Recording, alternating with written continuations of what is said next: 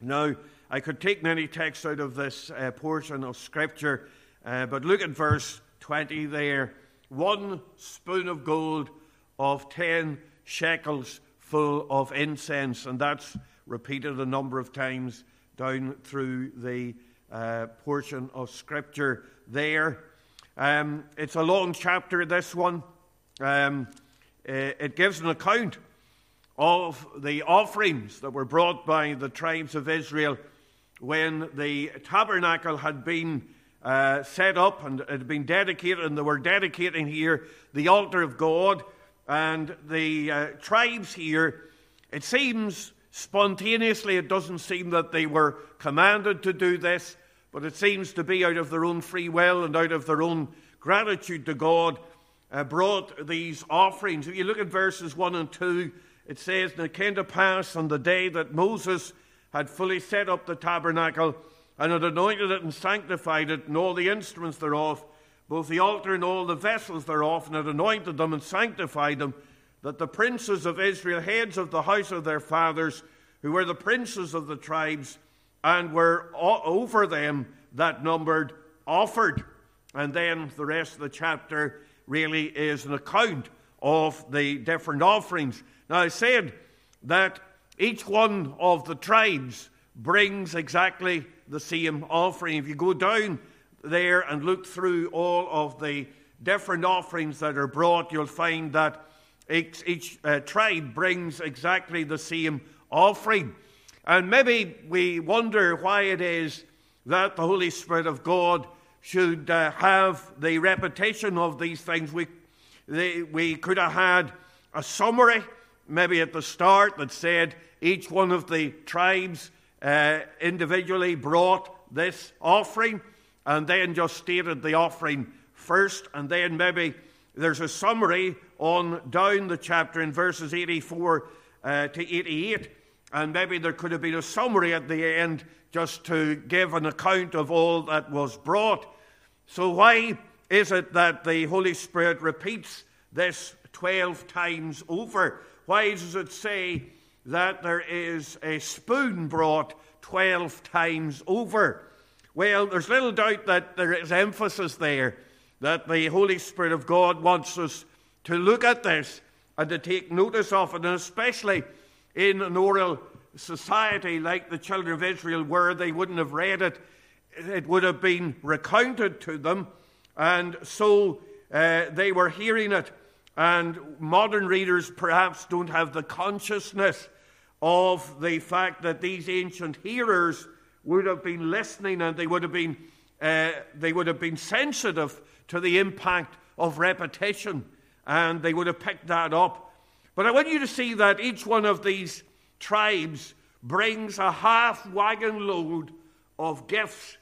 I have an old commentary at home dating from 1884, or 1880 actually it is, and it values the offerings that each one of the tribes brought at £438. Now that was way back in 1880, and you think of how even in my grandfather's time you could have bought a house maybe for half of £400.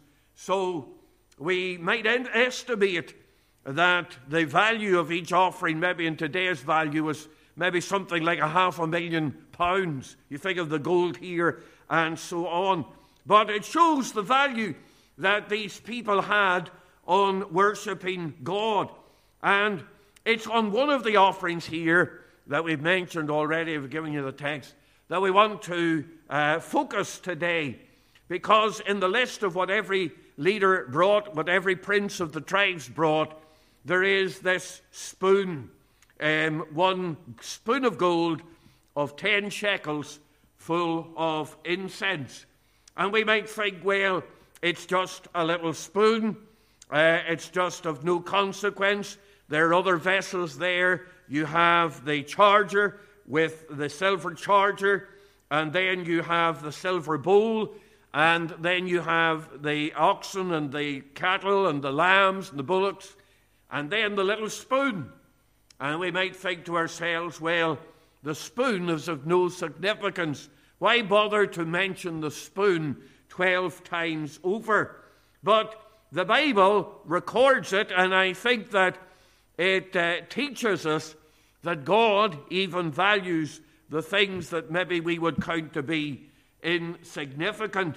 And it teaches us that everything that is presented to God is of use to him. And I think that that's an encouragement to our hearts as we come to God's word this evening, that God is able to take the weak things and the things that are not. So we want to look at this. It's only a spoon. We want to think about this, only a spoon. And we want to think about what the teaching is from this little golden spoon that is mentioned here in Numbers chapter 7. And there are a number of things just about this spoon that I want you to see. And first of all, I want you to see that it is a presented spoon. It's offered to the Lord. Each one of these princes brings this spoon to the Lord. It's handed over to the Lord.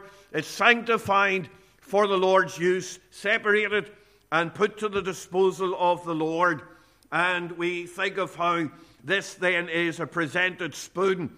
And while it is presented, we can see something of the insignificance of it. We've mentioned the fact that it was small. Now, it's made of gold, and we'll come to that in a little bit. But as we say, compared to the silver charger or the silver bowl, or even to the animals, it seems just such an insignificant thing. And we are just drawing the lesson today that God does use things that seem to be insignificant. You think of how the Lord Jesus was born in Bethlehem of Judea. And Bethlehem wasn't exactly a metropolis. It was not the seat of a king or the location of a palace.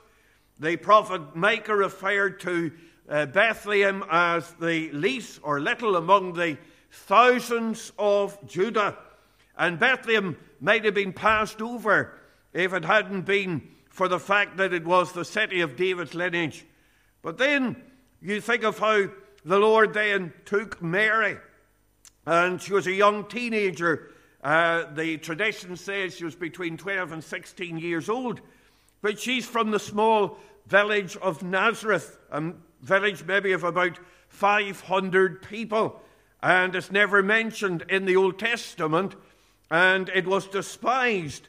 And when people thought about something coming out of Galilee, they thought that that was something to be turned their nose up at, and they thought that it was something inferior. And yet out of that place, the Lord puts his hand upon Mary. You know, sometimes we have the Lord in a neat little box, and yet sometimes we build preconceptions about the Lord, and then the Lord does something that just surprises us.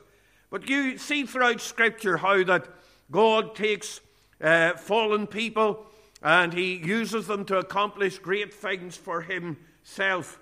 And here's this little spoon, and it was little, and it wasn't much as far as the offerings were concerned. But we think of how it was used in the service of God. A spoon stirs, and in 2 Peter 1 and 13, Peter spoke of himself as called to stir you up by putting you in remembrance. And we need to stir, be like the spoon, and we need to stir up that zeal and desire after the Lord. So it is an insignificant gift. But then I want you to see that it is an identified gift, because each one of the spoons is given by an identified individual. If you look at verse 12, you'll see that it is Nahshon, the son of Amminadab, of the tribe of Judah. Or if you look at verse 18, is Nathaniel, the son of Zuar, prince of Issachar. And so each one of these spoons is presented by an individual who represents a people. He represents a tribe. And we are to come personally, individually, and then as a collective people, as his church, and we come to worship him with all of our hearts. We read in Romans chapter 12 and verse 1, I beseech you therefore, brethren, by the mercies of God, that ye present your bodies a living sacrifice, wholly acceptable unto God, which is your reasonable service. And you see the matter of presentation. What are we to present? Ourselves. We are to present our worship. We are to present our praise and our prayers to God, but we are to present ourselves, and we are to come, and we are not depending on others to worship the Lord. We come by ourselves. We come individually. We come personally to our God, and we lift up our hearts in praise and adoration to Him. And I hope tonight that as we've come individually, personally, to lift up our hearts and praise to our God. And we see here that the matter of presentation was themselves. But then I want you to think about the motive of presentation, because you'll see here, as we mentioned at the start, it seems as if these princes came spontaneously. They came not because they were forced to or commanded to. There is no commandment for them to do this. But it seems that out of love for the Lord, out of concern for the worship of God, in order to worship God with their offerings and with their substance, they brought this to the Lord. And we think of how we remember what we owe the Lord. We owe Him all. We think of how He left the realms of glory and came into the sin-cursed scene of time, and how He was bruised, and how He was taken, and how He was stripped and nailed to that cross, and He bore our sins in His own body on the tree, and He did it for love. We read in 1 Corinthians 6:19 and 20, you're not your own, you're bought with a price. Therefore, he says, because you're not your own, because of what our Savior has done, therefore glorify God in your body and in your spirit, which are God's. We are to present our bodies as living sacrifices, wholly acceptable unto God. We're not our own. We thank God for that love that was set upon us right from eternity. And surely that should draw out our offerings. That should draw out our praise and our desire to seek the Lord. But then look at the measure of the presentation. We have said that this offering would have been of significant value. We are estimating maybe about £500,000 in today's value. And we think of how the picture here is calculated, really. It's sort of to show us complete, entire offering. They were bringing their all to the Lord. And you know, when we come, we are to bring our all to the Lord. Oftentimes, we think of bringing the different parts of our body. We bring our feet so that our walk and our day by day, the things that we do, those things are dedicated to the Lord. We bring our lips so that our words are dedicated to the Lord. We bring our minds so that all that we think and all that we say is brought to the Lord. And we bring our hands so that our work is brought to the Lord. And it has to be a complete sacrifice to Him. And not only is it an entire sacrifice, but it is an eternal sacrifice, because there's no going back on the sacrifices of God. So we notice the measure of the presentation is to give our all. It is to give that which is valuable. And we don't keep back anything from our God. And then look at the mark of the presentation. It is a holy sacrifice. Now, these people here gave what they gave in order for the worship of God. They gave it for the tabernacle, which was the place where God was to meet with His people, where He was to come down. So these things, these gifts then were set apart, or they were sanctified for the glory of God. They were set apart for the use of God. And we think too of what it says in Romans 12 about the sacrifice that we make. It is holy and acceptable unto God. It's a holy sacrifice. It's a living sacrifice, and it is a holy sacrifice. He goes on and he says in Romans 12, and be not conformed to this world, but be ye transformed by the renewing of your mind, that ye may prove what is that good and acceptable and perfect will of God. But what we bring to God has to be holy. We have to come with holy motives, and we have to enter into the Lord's presence and seek his blessing. So we see that this offering to the Lord here was an identified gift. It was given by these people individually. But then it was an important gift because all of these things were needed. There was an important function for each one of these things. The bullocks and the animals, of course, were the sacrifices. The silver charger and the silver bowl were used in the temple or the tabernacle worship as it was at that time. And we bring those things that are important to God. We give ourselves. We think of how God uses people. He has ordained that through the foolishness of preaching that men should be saved. And when we say preaching, it's not just what I'm doing here, but it is speaking to people, witnessing to people, saying a wee word there and a wee word here. And God uses that. And what we bring to God is important. He uses it. It's not insignificant. It doesn't go by the board. It isn't something that's wasted time, but it is something that is important. So we notice here that this is a presented spoon. It is offered to God. But then I want you to see that it is a precious spoon. It says in verse 14 there, verse 14 of the chapter 7 there, it says 1 spoon of 10 shekels of gold full of incense. So while it seemed to be insignificant, there is a preciousness about this spoon because, first of all, obviously it's made of gold. In fact, the spoon was made of 10 shekels of gold, and that would have been a very costly and a very weighty instrument.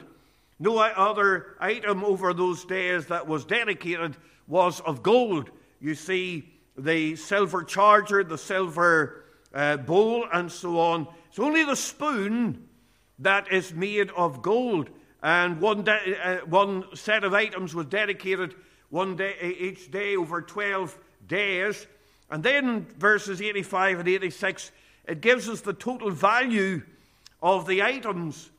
And it says that the silver was 2,400 shekels weight, and the gold was 120 shekels weight.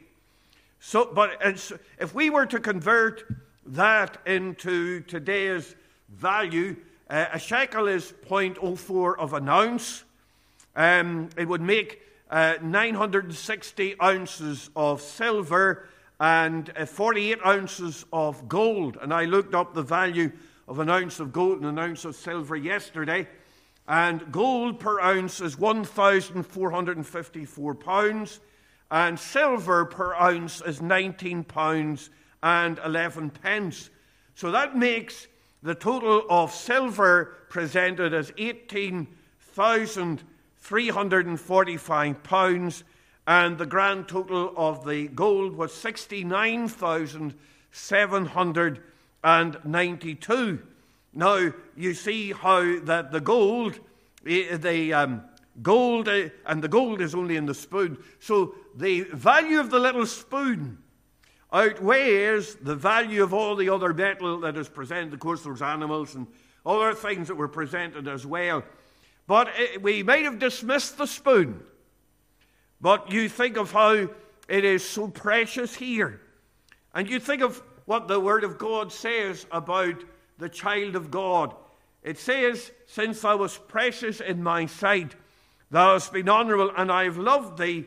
Therefore will I give men for thee, and people for thy life. So the purpose of God is to bring us forth as gold. Job said, he knoweth the way that I take. and when he hath tried me, I shall come forth as gold. And how precious is the child of God. We mightn't count ourselves to be precious, but we're precious in the sight of God, and we're precious in that God uses us. So the spoon is valuable because it is gold. And then, of course, it is valuable because it's useful. It was used to hold the incense here. And we think of how these spoons were really not like a spoon that we would think. It was more like a censer. And they were used in the worship of the tabernacle. And they were used to spread the incense around. Now, in the Bible, you think of what the incense speaks of. It speaks of prayer. But we also think about how God uses the different things in his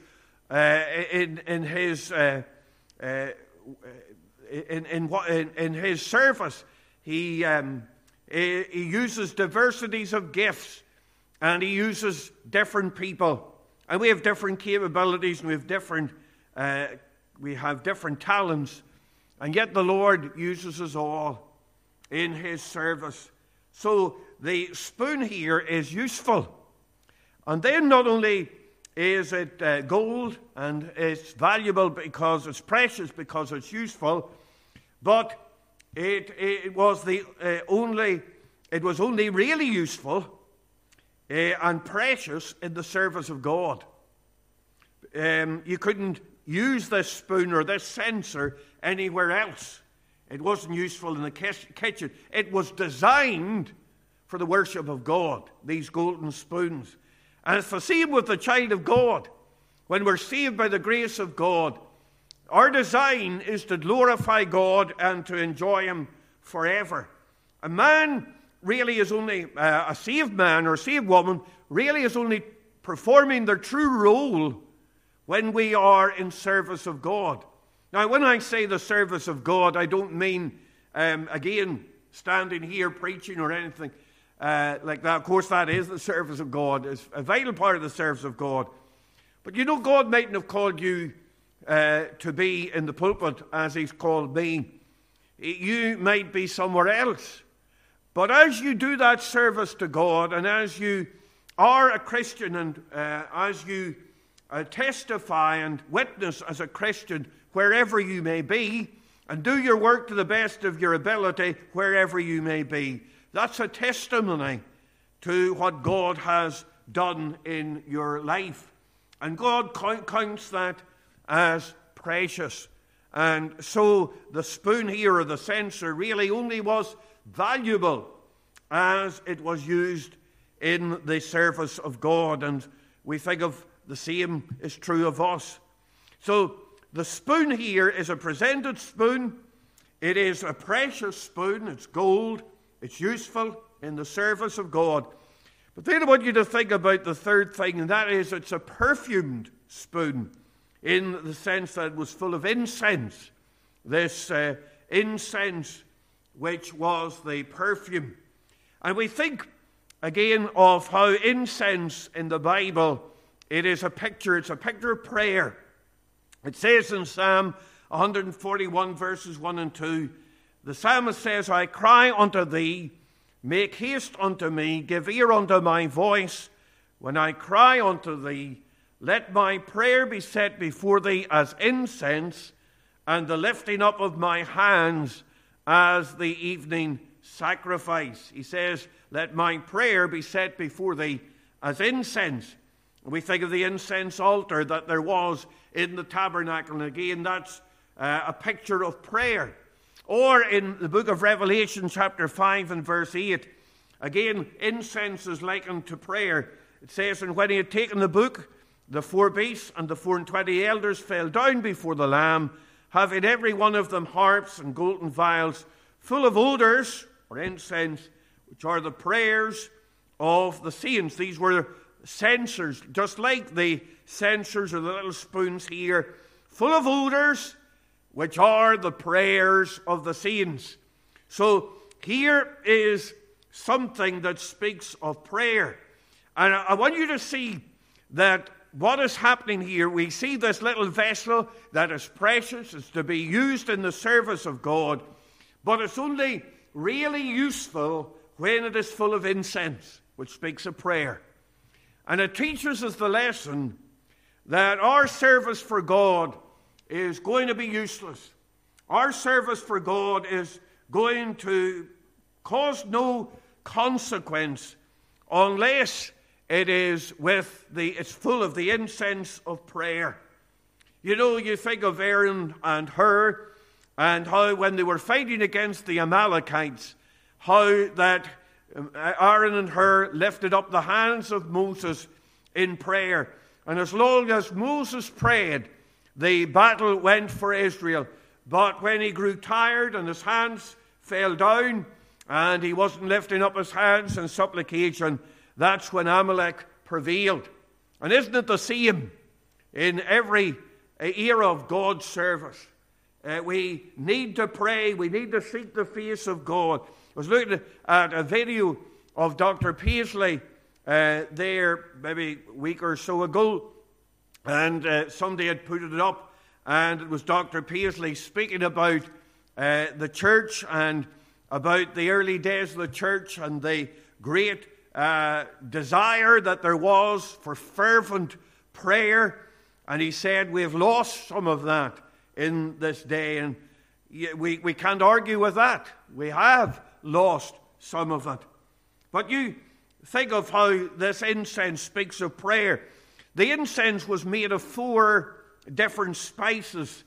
3 of the spices are really unknown to us. They're stacte, onyx, and galbanum.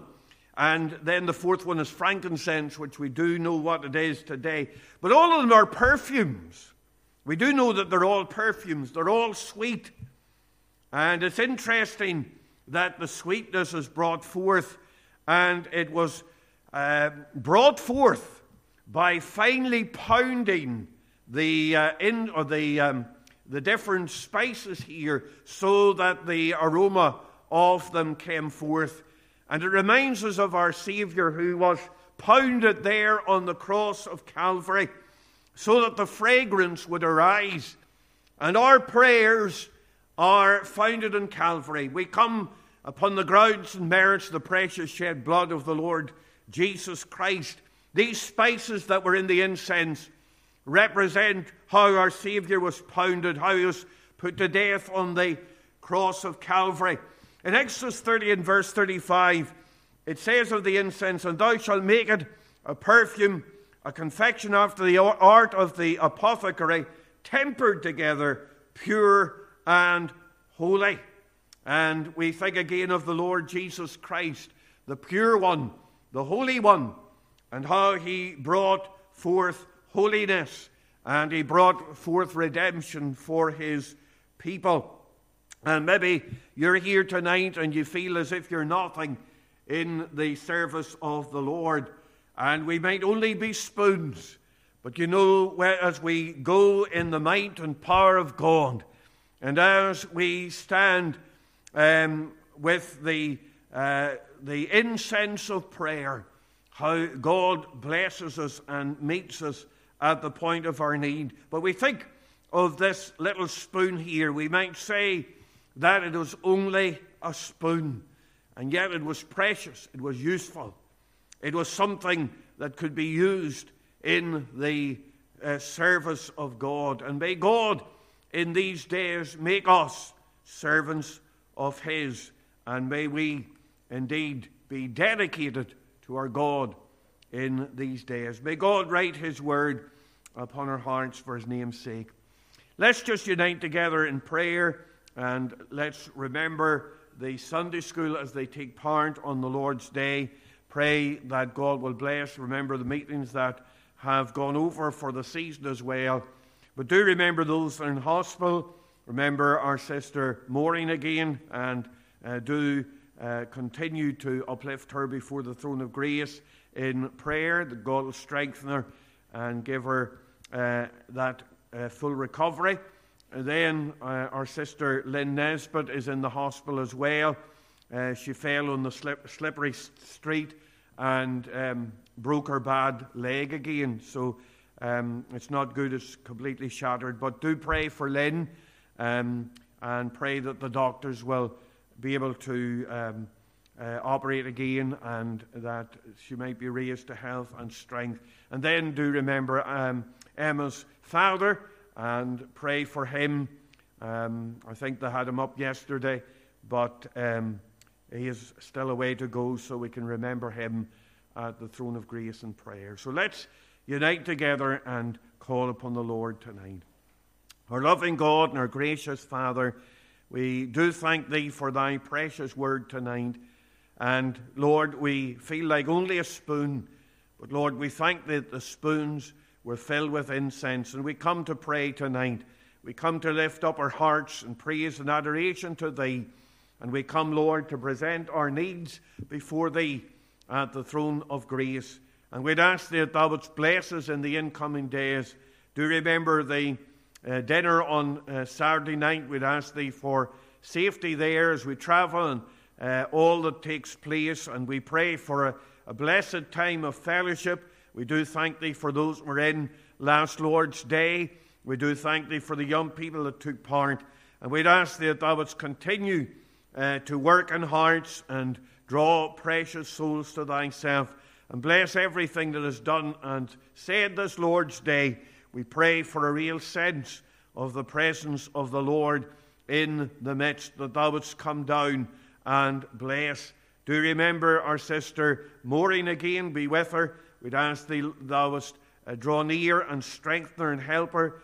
Do remember Emma's dad as well, be with him in the hospital. We'd ask Thee that Thou wouldst continue his recovery, and soon he'll be able to get back to speaking again and all of these things. And do remember Sister Lynn as well, and undertake for her. And we pray, Lord, for that healing process for her as well. And Lord, be with each one. Do remember our missionaries. We do remember the Reverend Kerscatton as he prepares to go out to Uganda. We'd ask Thee that Thy hand would be upon him and the family, and Thou wouldst be with them and bless them at this time. We look to Thee. We pray that Thou wouldst meet with us afresh tonight. Shut us in with Thyself. Pour out the spirit of prayer upon us. For it's in Jesus' precious name that we'd ask these things. Amen. Amen.